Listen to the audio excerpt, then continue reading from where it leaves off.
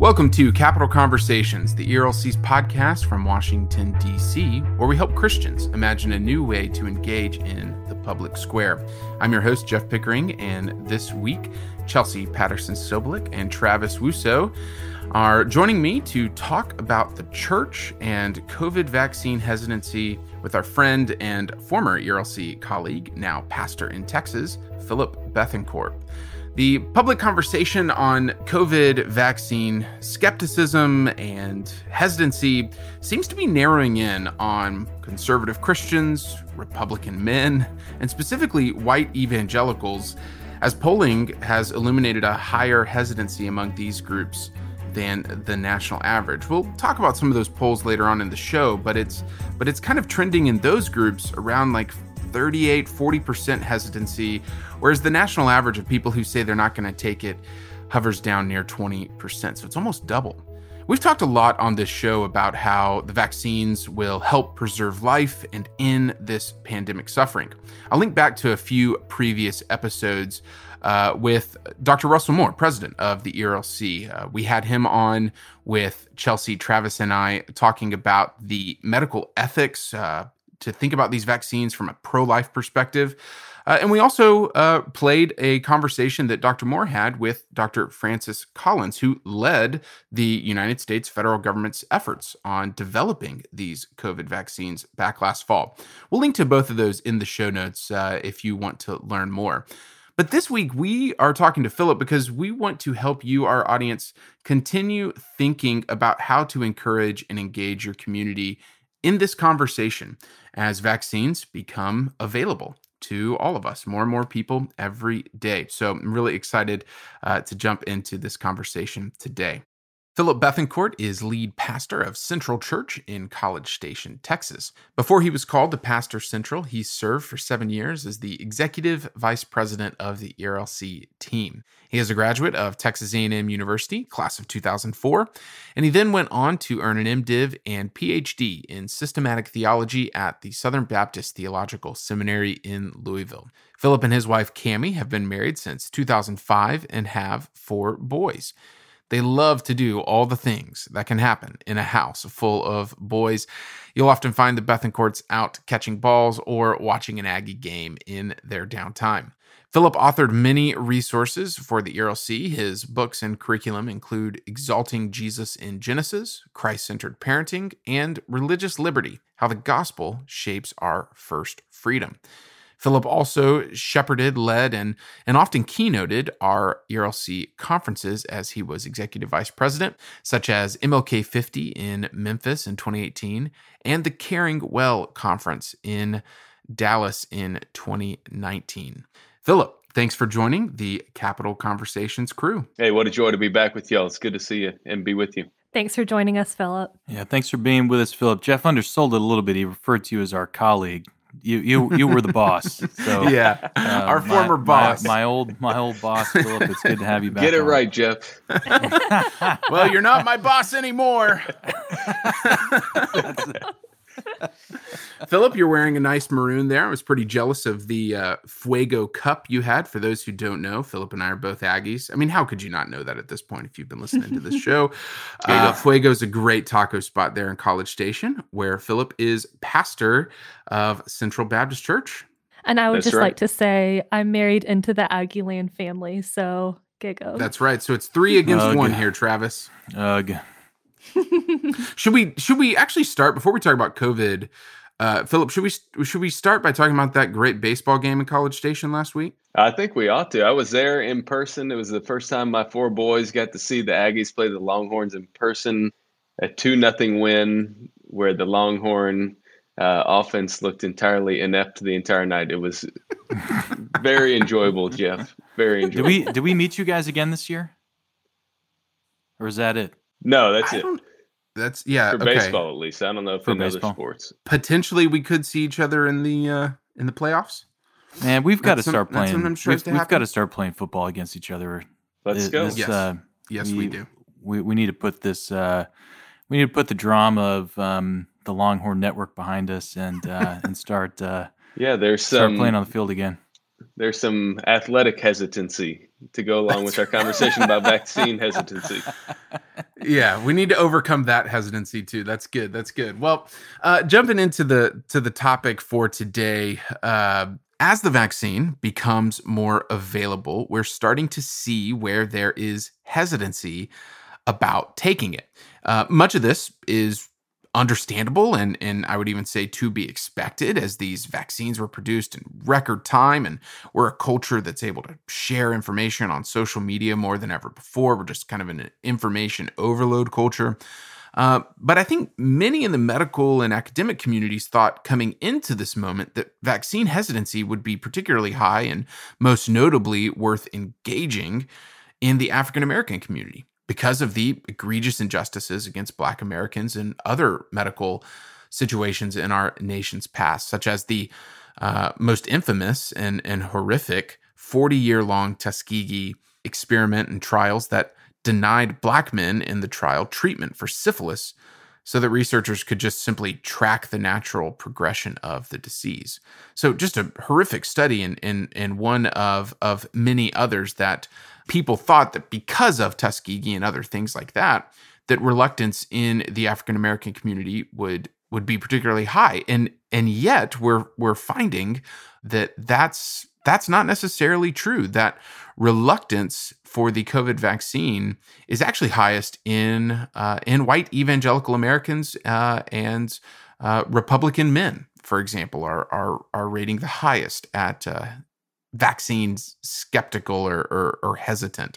This quote here, I think, is illuminating from a recent story actually published earlier this week by David Crary at the Associated Press. He says, in a March poll by the Associated Press NORC Center for Public Affairs Research, 40% of white evangelical Protestants said they likely won't get vaccinated. That's compared to 25% of all other Americans. And this tracks with other similar polling by others like NPR, PBS, and Marist poll that found the number for white evangelicals at 38% unlikely to choose to be vaccinated. The highest group that answered no was Republican men at 49%, whereas just general white Americans and Black Americans were both like 25 and 28%. So that's a lot of numbers. It's a lot of polling, but it's all to say that we have a lot of work to do to end this plague, but it's not impossible, nor is it implausible. And just like it's understandable for people to have some concerns about the vaccine. And so, Philip, we invited you to join us to talk about all of this because of what you and your church just did. Your church, Central, there in the Bryan College Station community, volunteered to use your space as a vaccine center. Tell us what y'all did. So several weeks ago, whenever Texas updated their vaccination guidelines to allow for teachers and childcare personnel to get the vaccines in the early stages of the vaccine release, we just simply reached out to our local health department to ask the question, do staff and volunteers in roles that are facing preschool kids and students fit under this umbrella? And when we got back a confirmation that indeed qualifies from the local health department's perspective, that next Sunday, I let our whole church know about that in our Sunday services, that if they're serving those roles, those are available. And what was interesting is following the service, one of the people connected to our church, who's the local fire chief for the College Station Fire Department, came up to me and said, hey, what could it look like for us to host an on-location, community-wide vaccine drive for church staff and volunteers? He said, we have a vaccine strike team that takes some of the surplus vaccine doses from our local hub and goes on location to serve different communities. So in our local school district, they did several dozen. And we thought, if we could put out this information to a couple dozen churches, maybe we might get 50 or even 100 to come and do that to accelerate that process. So we decided to aim high, and we set up 200 slots for people to sign up. And by the end of that one-day vaccine drive, we had 217 vaccinations from people representing dozens of churches around the area. And it's just been so encouraging to see the response to that and to know that the more people that are able to take this step, the more people will be able to serve for the sake of the gospel and be a blessing to our community. Philip, as you have been walking through this, I'm sure that that announcement sparked some questions in your church about the vaccine. Some of these questions coming from the standpoint of health. Is it safe, and what do we know about it? Some of it coming from a pro-life standpoint, and some of the ethical questions around these vaccines. But what conversations did that spark, and how did you navigate that? How have you approached answering these questions and those sorts of things? Well, for me, it's helpful for your listeners to understand. I've been here on the ground for right at a year. When last April, we were figuring out a way. How do you have a vote on a new pastor when you can't meet together in person? So we had to do a virtual vote where I preached to an empty sanctuary, and people watched from their living rooms and voted from their phones, like where they're voting on American Idol or something like that. For the people that aren't as technologically savvy, we had a drive-through voting option where they could come in and fill out a ballot and drop it off. And I just sat there after that thinking, I don't think Martin Luther did it this way back in his day. And so part of the challenge for me has been adjusting to a new congregation and doing it during this COVID pandemic. In other words, how do you serve a congregation that you can't see? And so one of the things that I have been intentional about with our team is having the conversation that we need to normalize discussion about COVID in our congregation. One of my convictions is if the church isn't talking about COVID, if it's not talking about the vaccine, we're the only place where people aren't having that conversation. And we owe it to them to shepherd those conversations well. So getting to discussions about our vaccine drive or other things like that was just a culmination of a multi-month process where we have discussed the pandemic frequently. It comes up in my sermons. We're talking about our practices. When the vaccine's coming out, that's fitting into the conversation. So in other words, it wasn't as if people were jarred by the fact that this has never come up, and now all of a sudden we're going from 0 to 60 to hosting a vaccine drive. They had gotten a sense of this all along to process it from a biblical perspective. And I'll tell you, that didn't solve all those questions, Travis, but it helped to lay a good foundation for the discussions that we did have. So, I think, every church has had to navigate the last year in its own way. And I think that, just as you're seeing, we're seeing in our church that the process of reopening has been just as divisive, if not even more divisive than the process of closing down. In part, I think because the closing down process, just looking at the last year was pretty quick. It's amazing to think about how quickly all of that unfolded. But this process of reopening, it's happening at different paces around the country. And so, for pastors who feel like all of these issues are not out on the table yet at their congregation, that there's tension underneath the surface, what's your advice, for starting that conversation now and tackling some of these issues now at this point in the pandemic? When it comes to coronavirus, for pastors, I think messaging matters. So when you go back to when we reopened last summer, we reopened in June for in-person gatherings. And our team really wrestled with how do we set parameters? How do we message this? And the debate was, what language do we use about mask expectations? For many churches, they just embraced the common nomenclature of masks required. Well, instead, we use the language mask expected, because a requirement is something I'm obligating you to, and expectation is something I'm inviting you to participate in. There's a sense of personal responsibility. Or you take whenever the Texas governor withdrew the mask mandate for the state, and when they opened up occupancy limits, again, the conversation became, what does that change about what we're doing? And rather than embrace what many restaurants and churches did in terms of using the language mask optional, we shifted from the language mask expected to mask respected, that we want to respect your decision.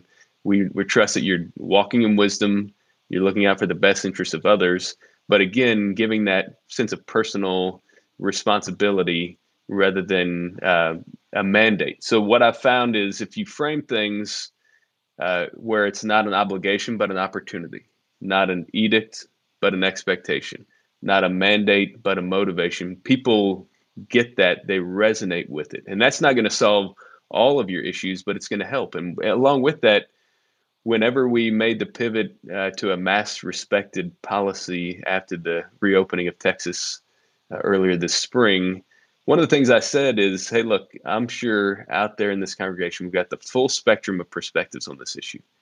Some of you were hoping we could have a mask burning party later on the day because we're done with masks. And others of you can't imagine that we would even loosen up a little bit on this. And I'm fully aware that I might disappoint you, but I want you to know here's how we arrived at that decision. Here's why. And we want to make sure that this isn't something we give a foothold to bring division in our church. And our people have really responded to that. And I'm hopeful that the same tendencies we've seen along the way will continue to be the case when it comes to vaccine hesitancy itself. How have you been talking about the vaccine? So I mean, it sounds like you've thought a lot about messaging around masks, and I think that's, I mean, it's in some ways it's ground zero of some of the division around this stuff.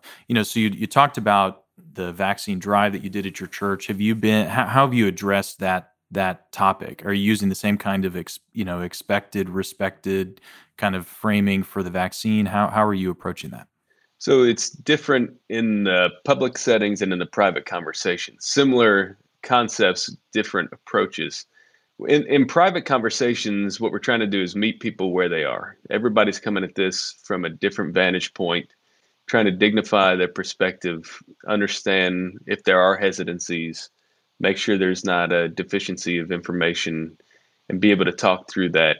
But more importantly, when it comes on the personal and the public level, is trying to do modeling for the behavior that we want. So we try to encourage our staff and our key leaders to model for our people what we want to see them embrace, because often people watch what you're doing as much as they listen to it. And then in a public setting, we've just repeatedly injected the vaccine into our conversation. And what I mean by that is I can think of 2 or 3 examples over the last 6 months where I have integrated sermon illustrations that involve the vaccine into the conversation. So you're normalizing things from that standpoint. You're giving updates about the vaccine drive. You're talking about the value of it.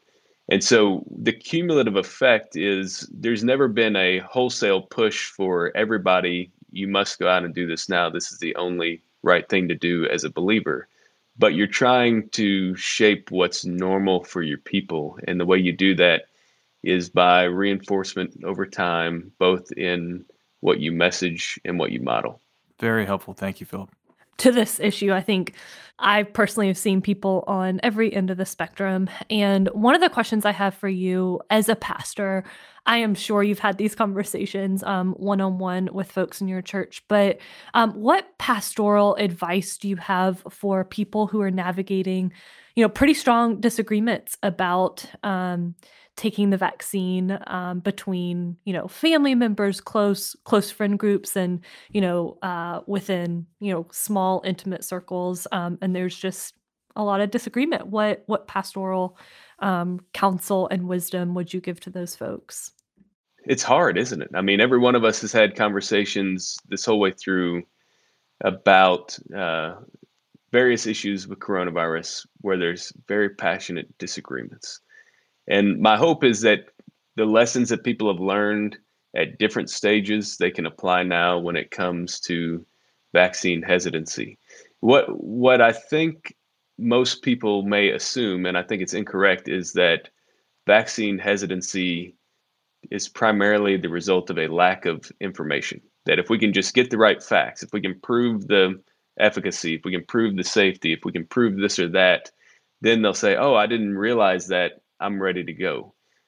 In my estimation, the fundamental issue with vaccine hesitancy is not a lack of information, but a lack of trust. Trust is the fundamental issue. And so, in other words, the vaccine hesitancy is downstream of hesitancy about information and trust more broadly. And it's reasonable for some people to have that gap in trust. I mean, when you saw Nevada reopening for casinos, but not for churches, that's going to create a trust gap. when you had people saying before the election that the virus is going to go away once the election's over because it's just being used as a tool for that, that's going to create a trust gap. You can think over and over again about some of the hypocrisies that people have rightly identified. And what's happening is, in many ways, the vaccine is getting caught up into that. And so when it comes to having those conversations, what I have found to be useful is to dignify people's perspectives and to try to get underneath the reasons for why there's that reluctance, because it's not a one size fits all. And then to just ask yourself the question, do I have a sufficient position of credibility with this person where I might be able to help them on a path towards seeing things from a different perspective? You may know the right facts, you may know the person, but if there's not that relational depth there, you haven't built the bridge to carry that trust gap, to carry them across that trust gap. And so finding not just the right way to talk about it, but being the right person to talk about it and with the right heart behind it makes a huge difference. You know, Philip, a lot of what you were saying there applies to a lot more than just the vaccine, and especially over this last year, last summer in particular. I mean, as we're having this conversation, this isn't related to COVID, but as we're having this conversation, the trial for the Minneapolis police officers who were involved in the killing of George Floyd last summer sparked huge conversations and political, racial unrest and a wide variety of perspectives and trust gaps. How have you seen other pastors, ministry leaders handle these types of really difficult and exhausting questions where there is trust gaps between people's perspectives on issues, even broader than just COVID? Because you're exactly right that it's not just a matter of lack of scientific information or knowledge. It's a lot else that's going into this particular conversation that we're having today. But over this turbulent year, how have you seen pastors navigate these types of conversations well and helping people see life from other people's perspectives, maybe is the finer point to that question? I remember having a conversation with a doctor in our congregation early in the pandemic when the vaccines were starting to show signs of promise back in the early fall, late summer of 2020. And what he told me then is, when these things come out, I'm probably going to encourage people to wait. We don't know if they're rushing this so much that they're going to get it right, if it's going to be safe. And well, fast forward over the new year, he and many of his family members came down with COVID, had a fairly significant case. And that lived experience by him really shifted his perspective. The trials he went through, the difficulties he had, made him rethink what his advice and guidance would be to others, because the lived experience changed how he viewed things. And what I've seen is that helping people navigate through their lived experience is a critical factor in shepherding this conversation well. And when it comes to pastors and leaders, one of the realities that everybody has to wrestle through is it worth spending your chips, your capital, on coronavirus related issues in your congregation? And I think the calculus for some has been, I would be better off ignoring this or minimizing it than spending chips on that I might have to spend elsewhere, or using my credibility or authority. I might need to reserve that for other more important things. And instead, what I've seen in our people is they're hungry to understand this. There's a desire to see, how do I process through something that's totally new from a biblical perspective? And so part of what it looks like to shepherd the flock is to give them a framework for applying the gospel to every aspect of life. And that includes some of these questions. And the other thing I would say related to this, Jeff, is from the very beginning, I've had to recognize my limitations. I'm a minister, not a medical professional. So I've been able to tap into some of the medical experts in our church and in our community. We've leaned closely on the local health district because there's some good trusted voices here locally, and to try to leverage their wisdom to shape our practices and to also help us shape our messaging to our people. Philip, you mentioned earlier in the conversation that you joined your church at the beginning of the pandemic a year ago, and what that process looked like as you, were called to be the pastor there. This has been a hard year for a lot of people, and especially, I'm sure, a hard year in ministry. What have you learned, kind of broadly over the past year, as a pastor? This has been a challenging year for everybody, but I've loved every second of serving as pastor because what better way to connect with your people than to go through a shared hardship together? I think when we look back on this season for all of its difficulties, for those of us that walked well with the Lord, we're going to see tremendous growth in the midst of this hardship. And so the lessons have been really significant. And one of the lessons that stood out to me most really hit me not long ago. Now that vaccines are much more prevalent in our community, especially amongst our older generation, I was invited to a church member's 60th birthday party, and you had 4 generations of people there, from great grandparents in their 70s, 80s, and 90s, all the way down to newborns. And all of those that were there who were older or in high risk categories had already been vaccinated.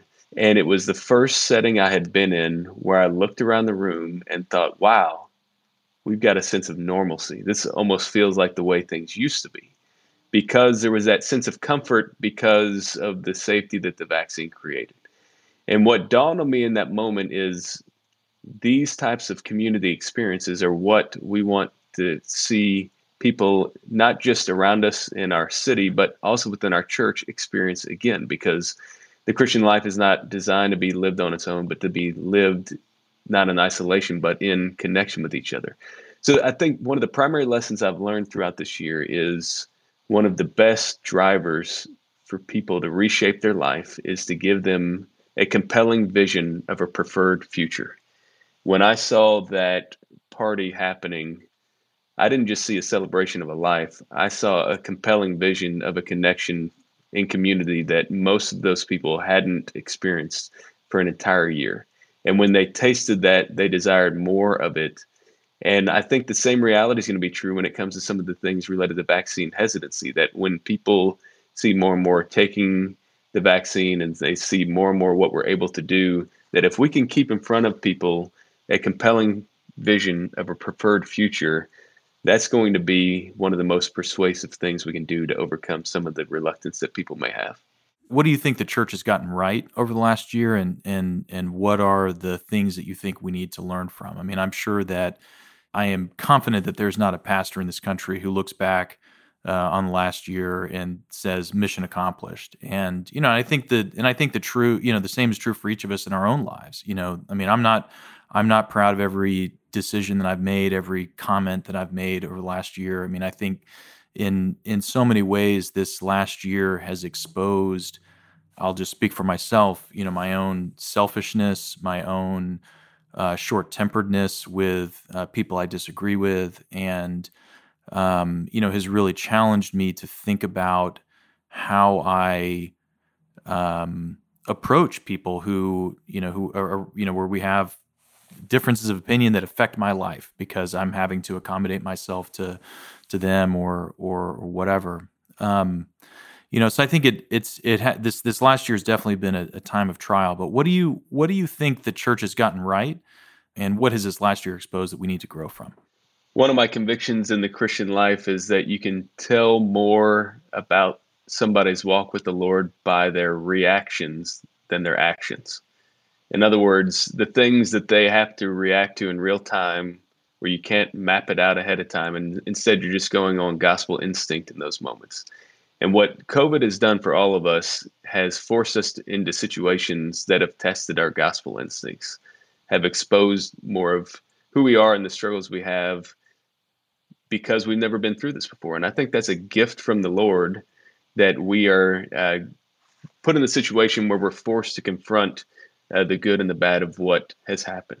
When I look at the good and the bad in the church, part of what I see is both sides of the coin when it comes to our digital dependence during this stage. So imagine if COVID hit not here in 2021, but in 2001. when there was no live streaming, when there was no YouTube, when there was no Zoom, when there was no option available like that, what would church have even looked like in that setting? How would you have created some of these alternatives? It would have been a huge challenge that would have only exacerbated some of the complications we've experienced.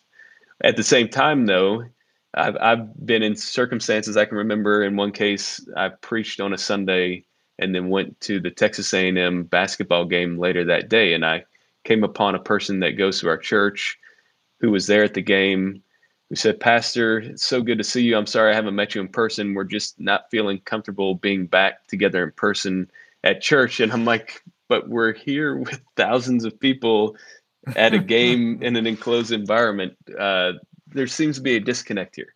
And what's happened is the danger of that digital dependence, where you can rationalize sitting on the couch, drinking coffee, sitting next to your dog as a suitable substitute for what God has designed the local church to be. What encouraged me about our Easter experience at our church recently is I could sense a hunger from people to be back together in community and connection and worship.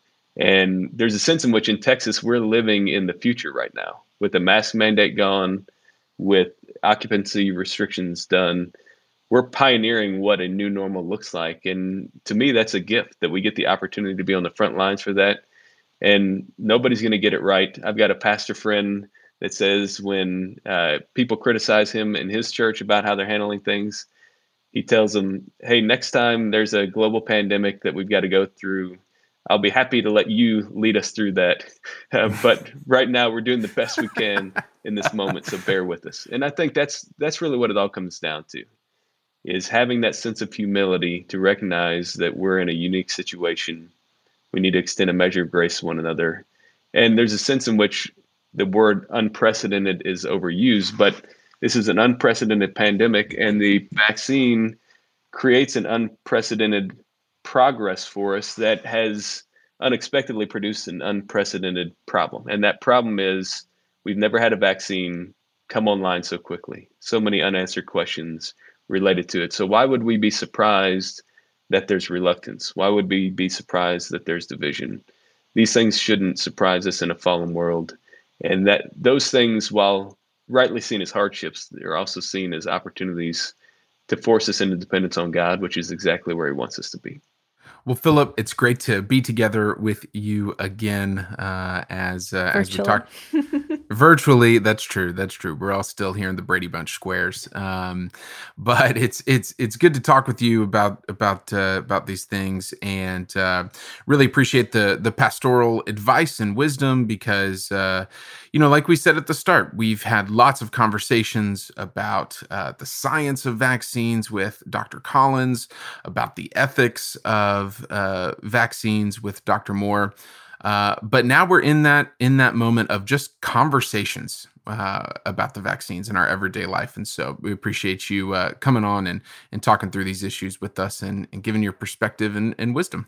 And Jeff, if I can just sort of add one thing, I think, Philip, the challenge about your comments about really meeting people where they are and recognizing that what we're facing is not a deficit of information, but a deficit of trust, I think is really insightful and is something that we all need to be thinking about. As you pointed out, in really every theater of our lives and relationships. How can we rebuild that trust that has been eroded over the last year? So, yeah, thank you for being with us. I think I'm taking away a lot of what you shared. It was very helpful. Well, it's been a pleasure to be with y'all. And I will say the ERLC resources on COVID throughout the last year have been fantastic. Been a huge help to me as a pastor. There's a number of them I've shared with our church. And when we're talking through some of the messaging and things like that, the Francis Collins conversation, some of Dr. Moore's material have just been invaluable to help us through that conversation. So as a pastor, I want to say on behalf of many of the pastors that benefit from y'all's work, that you're making a big difference in local settings like ours. Well, Philip, thanks and gig 'em. Gig 'em. I can't sign on for that, but I will say thanks. Yeah, thank you so much. This is Capital Conversations, an ERLC podcast from Washington, D.C. If you enjoyed today's show and found it helpful, send a link to this podcast to a friend or family member or maybe a fellow church member in your congregation or community who you've been having these kinds of conversations with. Be sure to subscribe to Capital Conversations wherever you are listening so you never miss an episode. And while you're there, consider leaving us a rating and a review, as this really will help others find our show. Resources from today's episode, which we mentioned throughout the conversation, are available in the show notes, as well and always at ERLC.com. Thanks so much for joining us today, and we look forward to being back together with you next week.